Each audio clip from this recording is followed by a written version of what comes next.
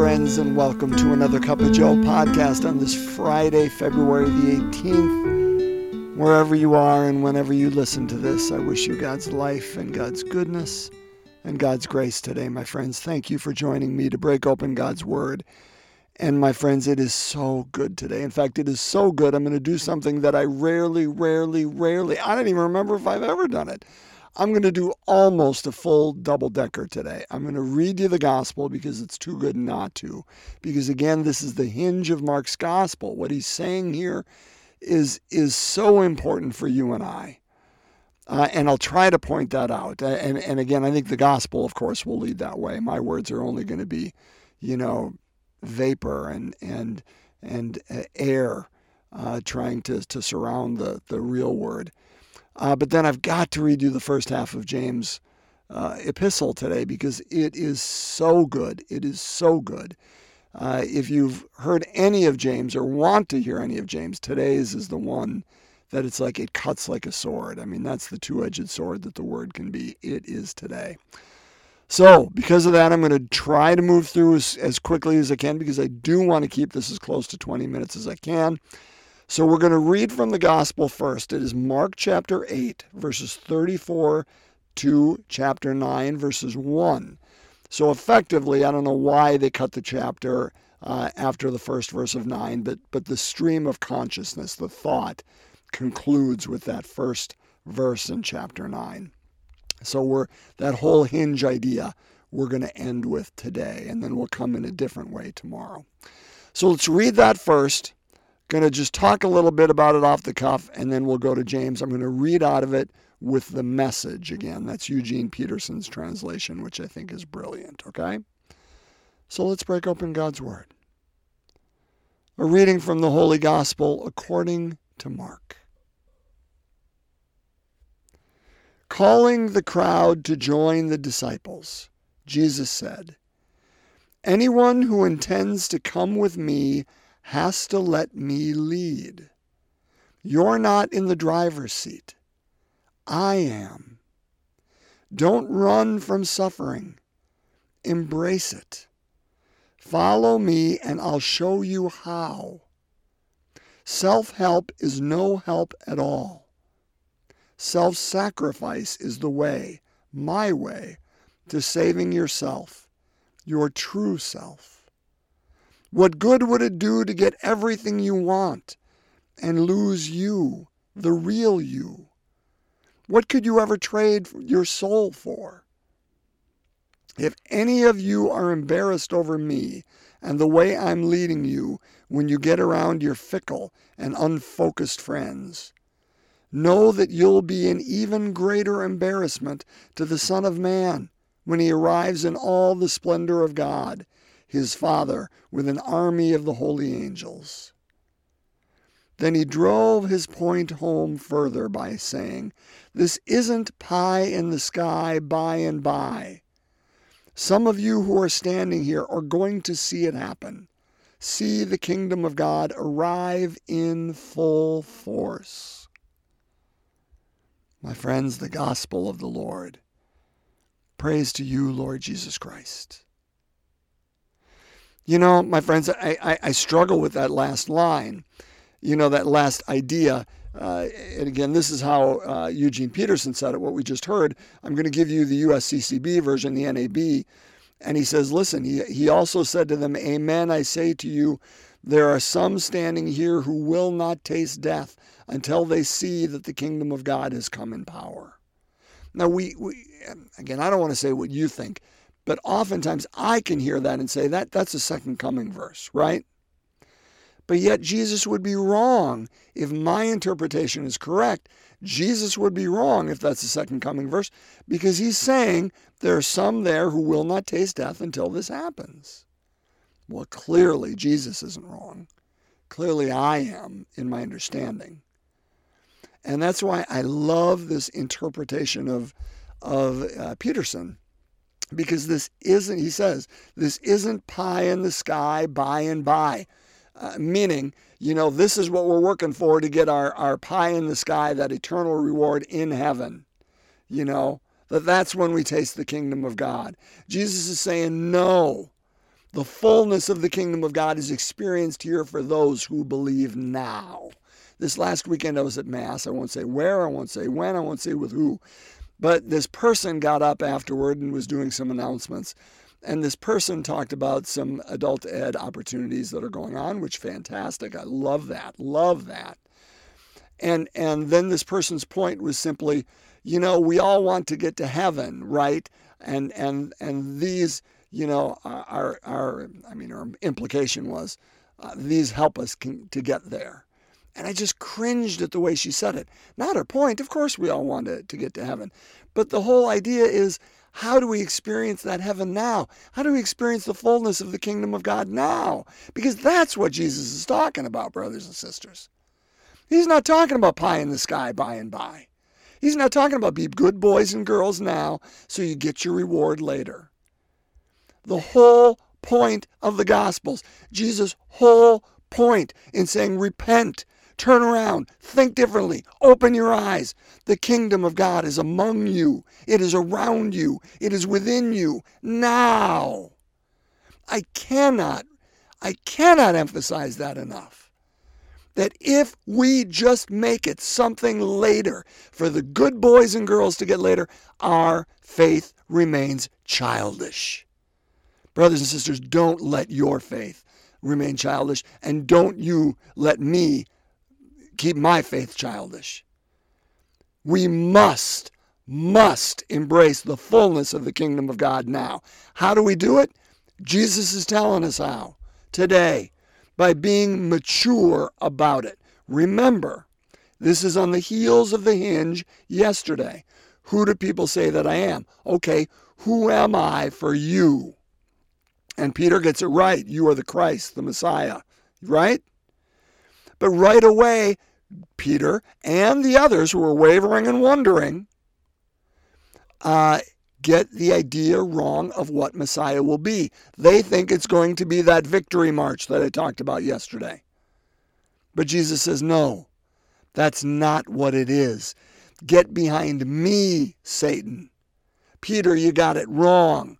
Quit being in front of me in a stumbling block. You're seeing things not as God does, but as humans do, which is this victory upon victory, that it's going to be a kingdom of power. But that's not it. So that's why it's so important that we get this. Why is this for you and I? First line tells us. He's talking to the disciples, right? Who do you say that I am? He had just, talked and walked with them. And he gathers the 12 to him and he says, okay, who do people say that I am? Okay, who am I to you? And Peter gets it right. Immediately, this first line today, because it follows right on the heels, it says, calling the crowd to join his disciples. What do you think? He's in the middle of a crowd at Caesarea Philippi where he's having this intimate conversation with the disciples? No, that's a literary trick that Mark, the writer of Mark, or John Mark most likely, is writing here to say, okay, people, in case you don't see yourself as a disciple, which, by the way, you are, you certainly are part of the crowd. Jesus is talking to you now and me. He's talking to all of us. And what does he say? So this is for all of us. This is what he's saying directly to answer Peter and the other disciples who are wavering and wondering. Anyone who intends to come with me has to let me lead. You're not in the driver's seat. I am. Don't run from suffering. Embrace it. Follow me, and I'll show you how. Self-help is no help at all. Self-sacrifice is my way. Brothers and sisters, our God is a realist. If you and I are getting into this Christian thing in order that we may avoid suffering, because God will reward the good boys and girls, maybe in the by and by, but maybe even now because he'll give us good things, that's the gospel of Joel Osteen, okay? Don't you be coming around the real gospel with that. Bless Joel and bless him, and I wish him every good. But this whole gospel of abundance thing, It's not the gospel of Jesus Christ. Brothers and sisters, if we are going to be followers of Jesus Christ, we need to let him lead. And where does he lead us? To Jerusalem. And we have to know that suffering is a part of the human condition. Do you remember it was John's gospel, right? John's gospel. After Jesus is scourged and placed in the crown of thorns is placed on his head, and he's given a cloak. And Pilate brings him before the crowd, and he says, "Behold the man." In a sense, what he's saying there is, behold humanity. You know, when Martha and Mary, in this beautiful juxtaposition of John's gospel, after Jesus invites the disciples to come and see where he lives, in that juxtaposition, when Jesus says, "Take me to Lazarus," or "Where have they laid him?" Mary and Martha say, "Come and see." They use the same words that Jesus does. Jesus invites us to go see where God resides, and he resides everywhere in creation. Martha and Mary get to invite Jesus to where humanity resides, which is in suffering and pain and death. No, my friends, our life isn't just suffering and pain and death. It's joy. It's beautiful. Life is so beautiful and so good, but it is not absent suffering. It is not absent pain. Anyone who's selling you that is not selling you the gospel of Jesus Christ. And what he says is, let him lead. Why? Because he can be trusted. He can be trusted. And secondly, because we know suffering and pain aren't the end. We know it. We know it because we know Good Friday isn't the end. We know Easter Sunday is. But, my friends, we have to go through it because we become new people on the other side of it. And we can't do it alone. I know what I'm telling you is true, but I know when I'm suffering, it doesn't make a lick of sense to me, and it won't make my words any better. But I need you to remind me of them and walk with me through it, because I know you will be telling me the truth when I have to go through it, because I know it is the truth, and I will walk with you. We need to walk with each other. We are a communal people, but we walk with each other through that suffering. It's why Mary and Mary Magdalene and Mary, the mother of Simeon and Joseph and all those who were at the foot of the cross were so important to Jesus. Let me lead, he says. Don't you try to do it because you're going to go somewhere where you want to go, but God is not. You know, we're going to want to gain all these things. We're going to put ourselves in the very center of it. He says, listen, you know, what good is it for you to get everything you want, everything, but lose you in the process and lose what you're about? Your soul is not like just this invisible thing inside you. You know, it's our very essence. It's the foundation on which we stand. It is the grounding part of us. It is the part that knows who we are when we ask others, who do you say I am? That part that we know who we are, that we are the children of God and nothing else. No amount of things can it can distract us from it, but it doesn't change it. And so if we just want to get everything we want to do, it'll just entice us to forget. Things help us forget. We can never forget. We must be women and men of remembrance. Brothers and sisters, this gospel is for the crowd. It's for all of us. And it isn't just for the by and by. It's for now. It's for now. So we allow our God to lead us now and trust that we will walk, and we do not walk alone. Not only with our God, but with one another through this. Which leads me to James, and I'm just going to whip through this, and it is so good. I know we're already at 15 minutes here, but I just have to read you, like the first 4, 5, 6 verses, and I'm going to let it stand on its own, my friends, but listen to it. Listen to it. This is James chapter 2. Starts with verse 14. What good is it, my brothers and sisters, if someone says they have faith but do not have works? Can that faith save them?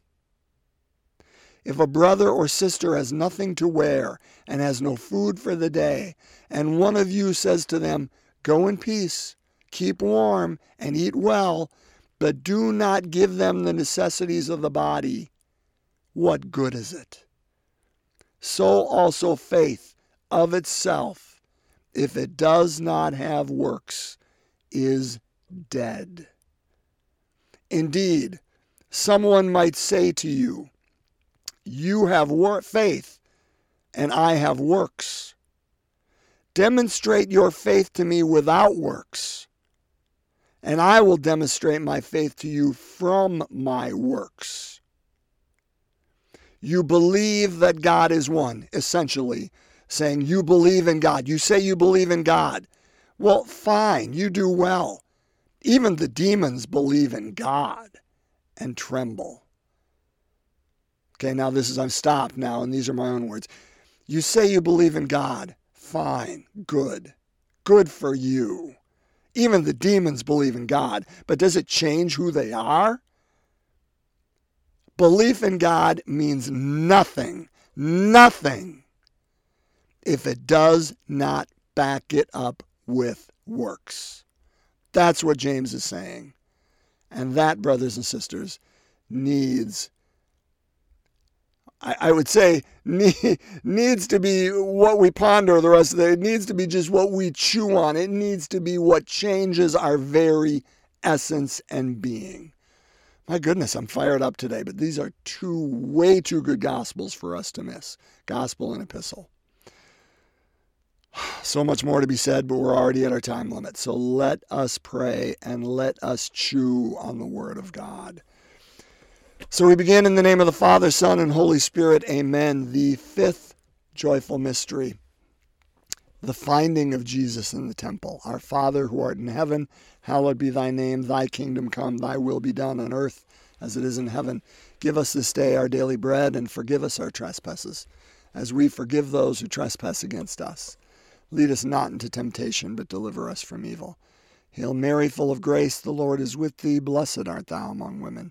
Blessed is the fruit of thy womb, Jesus. Holy Mary, Mother of God, pray for us sinners, now and at the hour of our death. Amen. Hail Mary, full of grace, the Lord is with thee. Blessed art thou among women. Blessed is the fruit of thy womb, Jesus. Holy Mary, Mother of God, pray for us sinners, now and at the hour of our death. Amen. Hail Mary, full of grace, the Lord is with thee. Blessed art thou among women. Blessed is the fruit of thy womb, Jesus. Holy Mary, Mother of God, pray for us sinners, now and at the hour of our death. Amen. Hail Mary, full of grace, the Lord is with thee. Blessed art thou among women. Blessed is the fruit of thy womb, Jesus. Holy Mary, Mother of God, pray for us sinners, now and at the hour of our death. Amen.